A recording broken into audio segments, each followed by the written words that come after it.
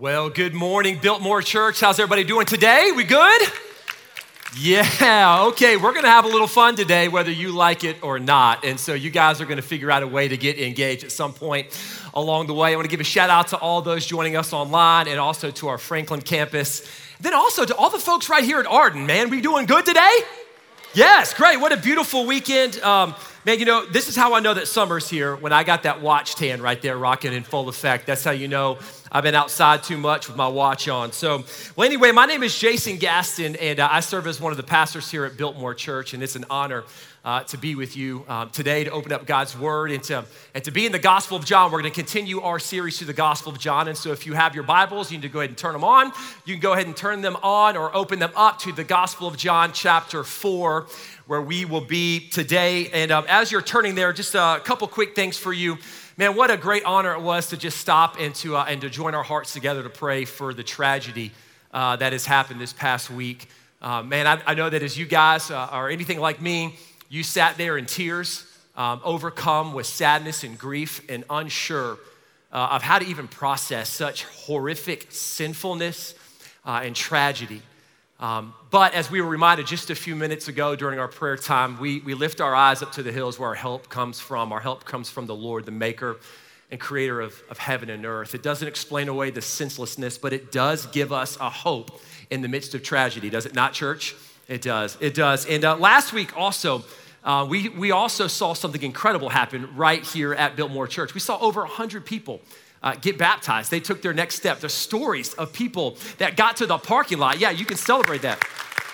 Stories of men and women who got to the parking lot and did a U-turn and said, I need to get baptized today. I'm coming back in. Stories of people who were watching online and said, I'll be there in 10 minutes, got in their cars and drove to campuses. Stories of parents who were praying for their kids to give their life to Christ, and it happened. You guys, the Spirit of God is moving here at Biltmore Church, and I hope and pray that you can see it just as clearly as I can, because God is on the move and he's using you, the church, to advance his kingdom here in Western North Carolina. So here's what we're gonna do today, okay? You're gonna look at a neighbor. If you're online, you can drop it in the chat. Whether you're at the Franklin campus or you're right here at Arden, you're gonna look at a neighbor and you're gonna look at the neighbor on your right and the neighbor on your left. You're gonna say to them, you are at the right place at the right time. Right now, go ahead, say it right now, boom. I believe it. All right, I'm gonna put my watch back on so y'all aren't staring at my pale wrist the whole time today, okay? 2007, I had the opportunity to complete what I had on my list as a bucket list item, okay? I'd saved up all of my frequent flyer miles on Delta, and I was going to the Kenai Peninsula in Alaska to do what every man who loves the outdoors is gonna do. I was gonna fish for salmon. A little grunt right there, okay? So I loaded up. I went with one of my best friends at the time, a guy by the name of Matt Hahn. He has an uncle that lives in Soldotna. And so we got to Alaska, we unpacked, and as soon as we got there, we had the song blaring North to Alaska the whole time, and we were living the dream. And as soon as we landed, we pulled out the rods and we went directly to the Kenai River, where the salmon run was in full effect. Literally every cast, I'd throw it out there, that line would just buzz, reeling them in, throwing them on the line. We had an incredible time. Stayed there for 7, almost 8 days, fishing from sun up to sun up, because the sun literally never goes down. And so it's like 11 o'clock at night and you are fishing. It's the most bizarre thing on planet Earth. And by the time it was time to go, you know, you'd catch the fish, you'd do everything, you'd fix the fish right there, you'd eat it while you're there. But man, the thing I wanted more than anything was to do what every man wants to do. We wanted to provide, right? And so I loaded up 4 coolers full of salmon to ship back home, okay? That's a lot of salmon, by the way. That's a lot of salmon.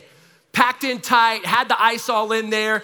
Back then, I don't think Yeti was a thing, okay? So I'm pretty sure I just had an old igloo, duct taped like 47 times, all right? And so loaded that thing up, got on the plane, headed back to Raleigh-Durham. I get off the plane in Raleigh-Durham, and I head downstairs, and I go to baggage claim. Out in baggage claim comes cooler number 1. I'm like, let's go. Out in baggage claim comes my suitcase. I'm like, all right, I got underwear for the rest of the week. We're good, okay? But then I waited, and I waited, and I waited, and I waited, and I waited, and 3 of my 4 coolers never came. So I went to that little office known as Purgatory down in baggage claim where that poor woman was sitting, and I went in there red hot, okay? I was hot. You guys understand my anger at that point? I went in there hot. I was like, ma'am, where are my coolers? She said, sir, I don't know. What do you mean you don't know where my coolers are? She said, sir, I don't know. Where did you fly through? So I had to pull out all my itinerary. Back then, it wasn't on an iPhone. I literally had paper that I unfolded from my backpack. I put it on. I said, it's right here. Check it out. She said, let me see what I can do. So she spends about an hour, and then it turned into 2, then it turned into 3 different hours that had gone by looking for my coolers that I had entrusted to the airline to get it from point A to point B. Now, I'd also made a stop. This is in the middle of July, by the way. I made a stop in Atlanta, which also is purgatory. And she located my cooler. She said, sir, your coolers are on the tarmac in Atlanta. I said, well, I need you to get them here ASAP. She said, I'm afraid I can't do that. I said, why not? She said, well, sir, we have to go through the process. They'll be here in 3 to 5 days. How could you know where my luggage is? Know where my coolers are? Do you know what I went through? I used up every single airline mile that I had with your airline to get from here to Alaska to have the trip of a lifetime where I would come home and I would feed my family for the next 10 years with the salmon because we actually didn't eat it that much. She's like, I understand, sir. I understand your frustration. I said, no, you don't.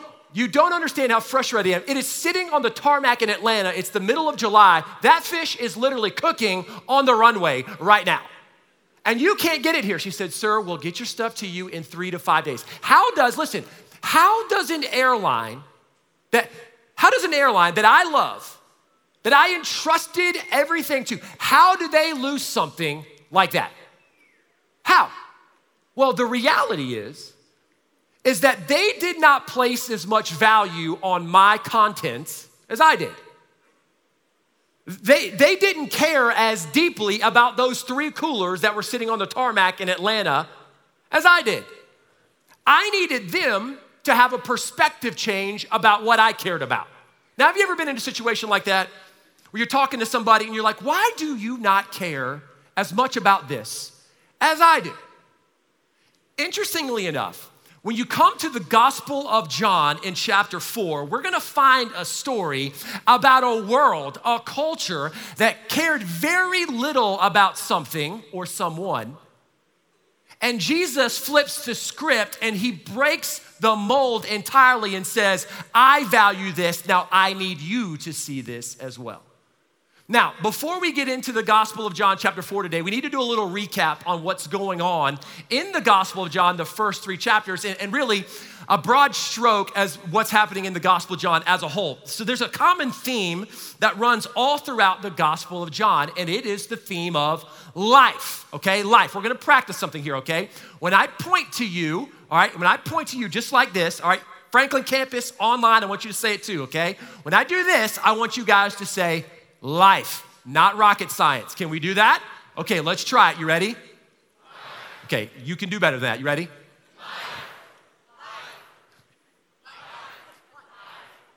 Hey.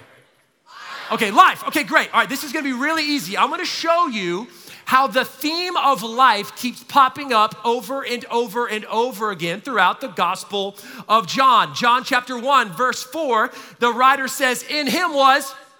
Okay, you guys see what we're doing now? You guys tracking with me? Okay, when I point, you say life. You don't even need your Bibles. This is like, here you go, okay? John 1:4, in him was. Okay, great. John 3:16, for God so loved the world that he gave his one and only son, that whoever believes in him shall not perish but have everlasting. Ooh, we're on fire. John 3:36, he who believes in him has. John 6:35, Jesus says, I am the bread of. John 10:10, he says, I have come that they may have and have, oh, I doubled you up, and have life to the full, life abundantly. John 11:25, Jesus says, I am the resurrection and the, you guys are killing it.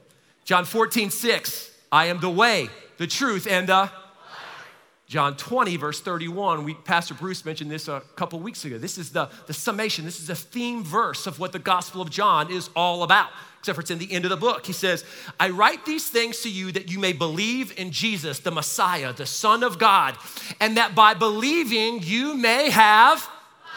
Okay. So as you read the Gospel of John, what you see is Jesus has come that the people may have, but they've been looking for it in all the wrong places. You see, we all have a posture upon which we posture our lives, and that posture tells us upon which we think we find our life, our value. Now, if you back up one chapter from John chapter 4, you see something fascinating going on. Jesus encounters a great religious leader in John chapter 3. That religious leader's name is Nicodemus. And he is in the thick of it, showing that the religious elite, the best of the best, the one that's well thought of within the church, within the local believing community, the one that the people looked up to, even he was in desperate need of life, the one that was at the top. But then when you get to John chapter 4, Jesus leaves Jerusalem and he's on his way to Galilee, and he stops at a place and has a conversation with somebody that is the lowest of the lows. That everybody on the planet is in need of life. Good. Okay, John chapter 4, we'll start in verse 4. And so Jesus has left Jerusalem, he's on his way to Galilee, and he had to pass through Samaria. That in and of itself is a fascinating statement. So he came to a town of Samaria called Sychar, near the field that Jacob had given to his son Joseph. Now, Jacob's well was there, and so Jesus, wearied as he was from his journey, was sitting beside the well. It was about the 6th hour. It was noon. A woman from Samaria came to draw water. Now, a little context. If you've been around church for a while, you're going to know a little bit of the disdain that the Jews had with the Samaritans. The Samaritans were a very small, despised, hated community of people in Israel. That hatred did not just fester up within the last 20 or 30 years. That hatred dated back over 1,000 years. You see, the northern part of Israel had seceded from the south, and they went their own way, and they strayed from God. And so in 722 BC, God punishes them by allowing the hated Assyrians to come in and conquer the northern people. Now, in those days, when you conquered a people, you didn't just come in, conquer them, kill them all, whatever. You didn't just come in, move in, be like, hey, we're neighbors now, things are good. You wanted to change the whole dynamic and makeup of the people as a whole. So they would do a couple different things.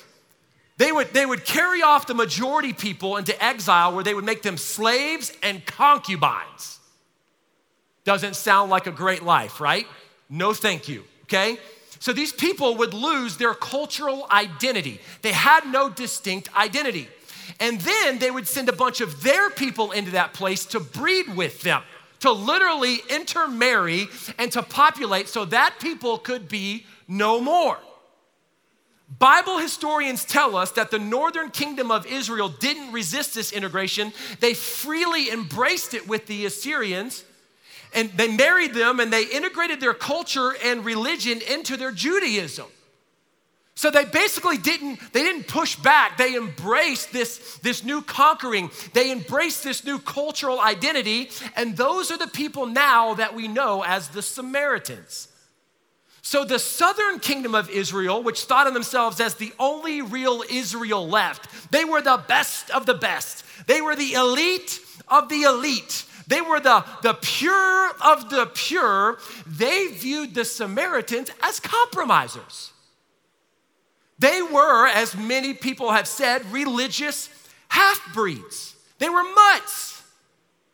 Around 100 BC, a renegade Jew named Manasseh defects to Samaria, and while he's there, he actually establishes new places of worship.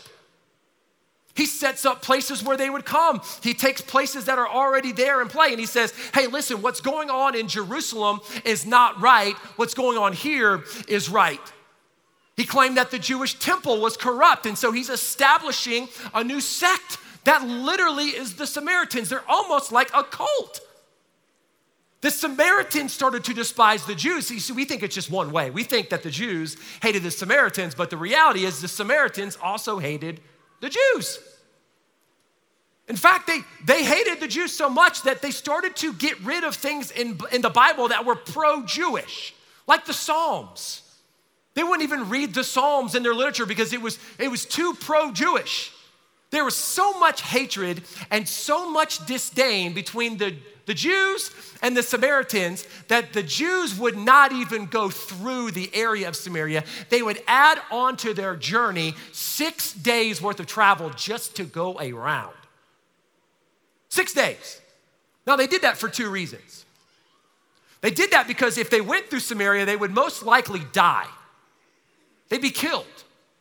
And then the second thing is if they go through Samaria, they see themselves just from being in proximity with the Samaritan. Even if they don't even come in contact with one, they considered themselves defiled.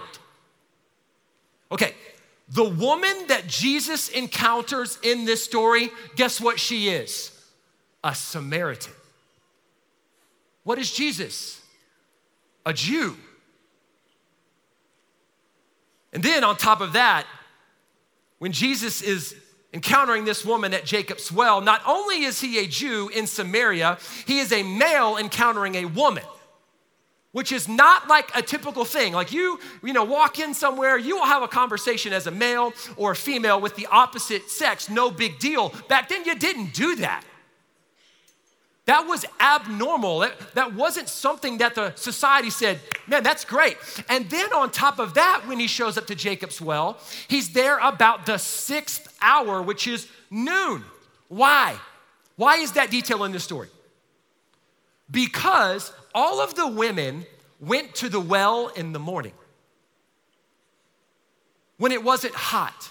But this woman was so despised by her own people that she went in the middle of the day. She couldn't even take the scrutiny and the pain. So not only was she a Samaritan, not only was she a woman, but she was a woman who was even despised by her own people because of her lifestyle. She was the lowest of lows according to the cultural structures that were set up in this day.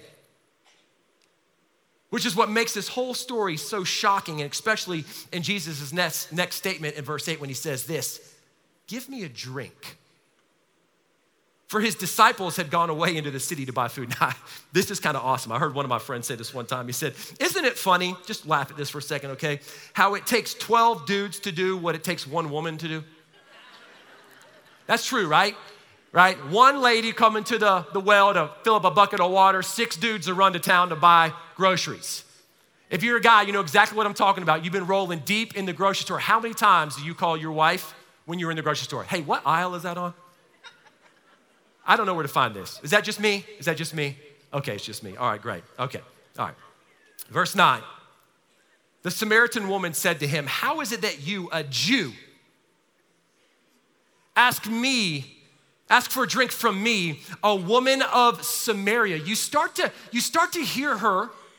You start to hear her almost like turn in shock and anger. What are you doing at my well? And what are you doing asking something from me? Why are you talking to me? See, what you see unfolding right in front of you is the scope of Jesus' love and grace.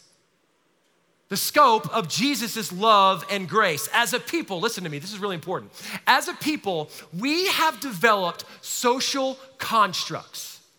We have put in play certain things that separate us from other people. Now, before we jump in and look at this whole situation that's going on right here between this Jew, Jesus, and this Samaritan woman, you're like, what? Why? What's the big deal? It's only been 60 plus years in our own country where we would not let people of color walk into the same restaurant with somebody who had Caucasian colored skin. We're not as far away from John chapter 4 as you and I think we are. It's only been 60 years before we last told somebody that they had to sit in a certain seat on a bus, that they couldn't use a certain restroom that you would use. They even made baseball leagues to separate a white man and a black man from playing on the same field together. It hit every facet of our society, but here's what I love. Here's what I love. The gospel explodes those social constructs. It blows it up. It explodes the moral constructs of one person being better than the other based on their race, based on their ethnicity, based on their socioeconomic status, on their ability or their inabilities. Remember one chapter earlier, Nicodemus, the up and up, the elite, the well thought of, he had it all. He had a house on a mountain in the gated community with the perfect view, with the big job that paid the bills, yet he was in the crosshairs of Jesus' love and grace. Now the down and out, the downtrodden, the despised, the neglected, the one holding the cardboard sign on the side of the road, the one living in a trailer off the beaten path, the one with a drug addiction. Are you hearing this, church? The gospel of grace and love has in its crosshairs the one that votes on the left side of the aisle and the one that votes on the right side of the aisle. The gospel of grace and love has in its crosshairs the human born into a family of Ivy League graduates to the kid that's born in a tribe in Southeast Asia that can't read or write. The scope of the gospel of grace and love is not a cast net that covers this small little pocket and a small pond. The cast net of God's grace and love covers the ocean of humanity, and nobody is not within its sight. Hear me very, very, very plainly, okay? The gospel is not just for the family that lives in the gated community on the mountain with a view. The gospel is for the person living in a tent camp right off of Long Shoals and I-26. It's for both. The gospel is for both. Now, this is why this is really important, okay? 2 reasons. Number 1, you and I are never above nor below the grace and love of God. No matter how good you think you are or how bad you know you are. The crosshairs of love, of the gospel of grace through Jesus Christ are on our hearts, and that is a beautiful thing. May we never, ever, ever get over that reality. That's why we say preach the gospel to yourself daily, over and over and over and over and over again. Remind ourselves who we were and who we are in Christ. But then also number 2, may it be true of Biltmore Church that we are not a church that looks exactly alike. May we be a church where Republicans and Democrats are actually united in the thing that matters above anything, the gospel. Where our worship centers and our connect groups look way different than they do right now. Where the one struggling with their sexual identity is equally pursued as the one with a spouse and 3 kids. May we be a church that sees people with the eyes and the heart of Jesus Christ himself. May it be so. Now, okay, let's look at the second point for today, okay? Let's look at the depth of Jesus' love and grace. The depth of Jesus' love and grace. Verse 10, Jesus answered, "If you knew the gift of God who is saying to you, 'Give me a drink,' you would ask him, and he would give you living water." Sir, the woman said, you don't even have a bucket, and the well is deep, so where do you get this living water? You aren't greater than our father Jacob, are you? He gave us this well and drank from it himself, as did his sons and the livestock. I love that. I actually love this, okay? She's straight up getting sassy with Jesus. She's like, who do you think you are? Verse 13, Jesus says, everyone who drinks from this water will be thirsty again. But whoever drinks from the water that I will give him will never thirst again.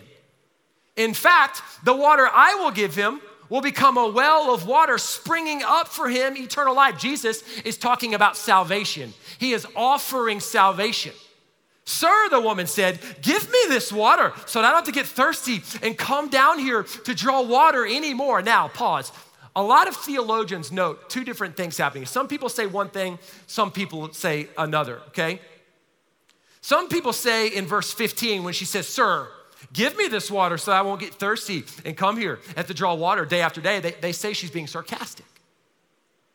But other theologians look at it and say it's in this moment where a shift starts to happen. It's not sarcasm, it's desperation. Sir, give me this water so that I won't get thirsty and come here to draw water. And then in verse 16, this is great, okay? Jesus says, go, call your husband and come back here. And she says, I don't have a husband. You have correctly said, he said, I don't have a husband. For you have 5 husbands, and the man you have now is not your husband. What you have said is true. Okay, feels like a pretty hard shift in the conversation, right? You're like, okay, man, we're talking about wells, we're talking about thirsty, we're talking about, now all of a sudden Jesus is like, does a 180, whips it, okay, in the parking lot, and he goes to husbands. Like, what's going on here? Some of y'all are like, this is why the Bible is really hard for me to understand. I don't get it. But I actually think the meaning is right here in front of us. You see, every day, this woman came to this well to get water. And she drank that jug that was full until it was empty. Until what? Her craving for more water comes back up.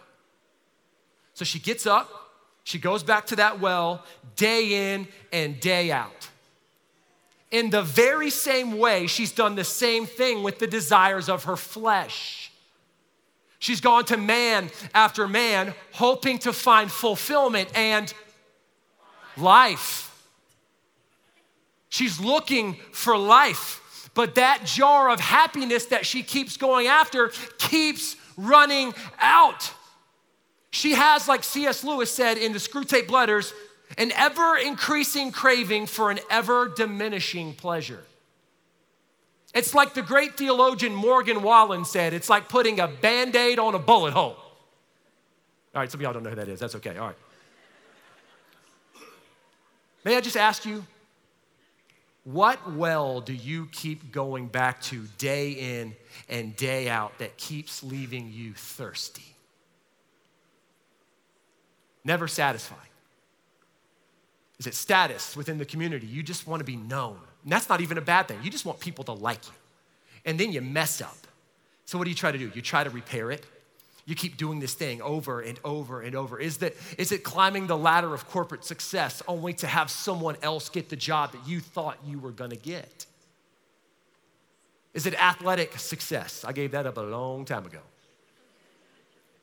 Is it relationships? Maybe you're just like this woman. You're a serial dater. You keep going from person to person to person. You see, the reality is that we are all drinking from a well that will never fully satisfy. Verse 19, sir, the woman said, I see that you're a prophet. Our ancestors worshiped on this mountain, but you Jews say that the place to worship is in Jerusalem. Now, I'm starting to feel a little bit sorry for this woman because what you notice in her conversation is she takes the conversation that Jesus is having with her and she deflects it to something else. Jesus starts to go for the heart, and she starts to push it to something else, a cultural construct. She takes it to the differences between their two religions or their two cultural makeups and identities. Where Jesus starts to dig, she starts to deflect. Why? Well, if I'm being honest, I think we all kind of struggle a little bit with this woman in the same way. I think this woman wanted to be found. I think she wanted, that's why she kept going after relationship after relationship after relationship. She wanted to be found by someone, but she was afraid to be seen. So she keeps deflecting. The walls go up. Anytime somebody gets really close to us, we want to be found. We want to be in proximity with people, but we don't want them to really see what's going on in the crevices of our heart. And so when people start to dig, you start to deflect.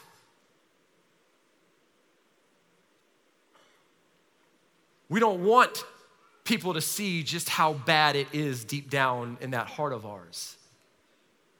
The reality is, and this is actually a beautiful truth, you cannot outrun the grace and love of God. You cannot go as deep as you think you can go. You cannot run as far as you think you can run. The psalmist says it in Psalm 139, where can I go from your presence? Where can I flee from your presence? If I go up to heaven, you are there. If I make my bed in Sheol, you are there. If I fly on the wings of the dawn and settle down on the western horizon, even there, your hand will lead me. That's the story of God's people all throughout the Bible. Jonah, one of God's prophets. Hey, go there. No shot. I'm going somewhere else. Gets on a boat. What happens? Down goes Frazier, gets thrown in the water, swallowed up by a fish, okay? He's literally in the bowels of the boat, goes out to sea, running from where God is calling him to go, gets out in the middle of the sea, they throw him overboard, he's swallowed up by a fish, and then that fish takes him into the depths of the ocean. How much deeper can you possibly go? And even in the belly of the fish, in the depths of the ocean, what does Jonah have? An encounter of repentance with the living God. Yes, even there. Joseph sold into slavery by his own family, yet God. Jesus met Nicodemus where he was. He meets the Samaritan woman where she is, and he meets you right where you are too. See, Jesus leaves no stone unturned. His love and grace meets you in the darkest pits and in your shallowest well. You know, when I was in middle school, this is like a really hard season to go back to, only because it was middle school. I had some really bad acne. Okay, can anybody relate to that? Okay, great. I was the only one here. I had really bad acne, and it got so bad that I went to the doctor, and they gave me Accutane. You guys remember that stuff? Woo, that's like poison, okay? Gave me Accutane, and I took the Accutane, and it started getting worse, right? So start taking the Accutane pill, and over the course of like 3 weeks, the stuff's not getting better. It's actually getting worse and worse and worse and worse and worse. And so my mom takes me back to the doctor, and the doctor said, listen, it's only going to get worse so it can get better. You got to go through the mess to get to the clearing. The woman in John 4 is caught in the messy middle of sin and redemption. And when Jesus pulls back the curtain of what's going on there, she starts to deflect where God wants to dig deep so he can purge what's inside and bring about life. Where are you deflecting where the love and grace of God wants to dig?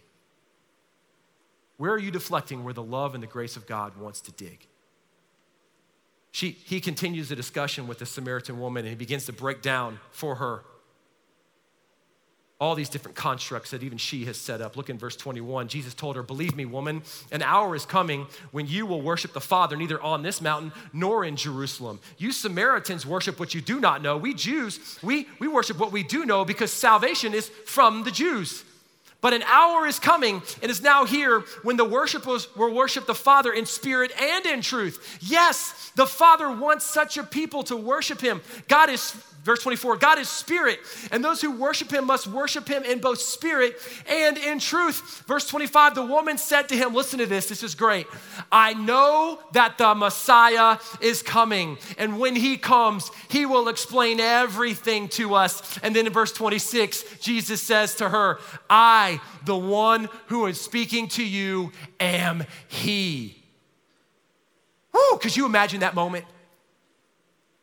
Where everything that you knew to be true was now manifesting itself to be true right in front of you. The Messiah had come and she had an encounter with him right there at Jacob's well, the mundane aspect of life, the place that she went to day in and day out. And he had uncovered the depths of her heart. He had uncovered the sinfulness of her heart. And then look what happens. Look at the response to Jesus' love and grace. Verse 28, the woman literally left her water jar, the jar that she came with, the jar that was giving her satisfaction, the jar that was quenching her thirst. She left it, she goes into town, and she tells all the people, come and see a man who told me everything I ever did. Could this be the Messiah?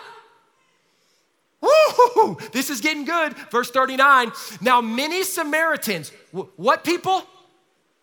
Samaritans. Now, many Samaritans from that town, do not miss this, believed in him because of what? Who said? The woman. Her natural response to the uncovering of sin was what? Worship, mission. I cannot keep such good news of the one who uncovered such gross depths of my heart, who has now looked at me and seen me. Even though I was the lowest of lows, she goes and she tells. Jesus took the outcast and made her a mouthpiece. Isn't that what God does? Saul, the murderer, has an encounter with Jesus on the road to Damascus and becomes one of the greatest church planters the world's ever known. Paul. David, the shepherd boy, a king, later becomes an adulterer and a murderer and is later known as a man after God's own heart. Peter was a denier. He denied Jesus over and over again. And then Jesus looks at him and he says, upon you, Peter, upon this rock, I will build my church. The Samaritan woman, an adulterer to a missionary. Once you and I encounter Christ, it's all it takes for us to have a testimony. If you are in Christ, you have a testimony to the one that uncovered the depths and depravity of sin and brought you out and gave you and I new life. Look to Jesus for what he has done. He is the only one that can satisfy the longing, the thirst that you and I have day in and day out. He's not after the professional Christian that's got the seminary degree to go and tell people about Christ. He's looking for the average, everyday person that says, Jesus is the only one that can redeem me from the pits of hell and bring me into the kingdom of his marvelous light. You now have a testimony to the grace and the goodness of God. That, friends, is the beauty of the gospel. No matter what background you come from, no matter what socioeconomic status you think you have, no matter what baggage you bring into the room, Jesus meets you right there, just like he did the Samaritan woman. He says, I see you. And I give to you the same thing that I give to all. Love, grace, forgiveness. See, what you see later in the passage is that the people came running back because of the testimony, and then they see the glory of Jesus himself. They see him and they believe. Come and see, taste and see, drink from the well of love and grace. You know, the call of God to each one of us day in and day out is to repent and believe, because the The well of God's grace is deeper than you could ever imagine. You struggling with something? Repent. Believe. Jesus he's not afraid of the deepest parts of your heart. He knows them. And he's uncovering them today for you to believe that the water that he gives you will never leave you thirsty again. You a follower of Jesus?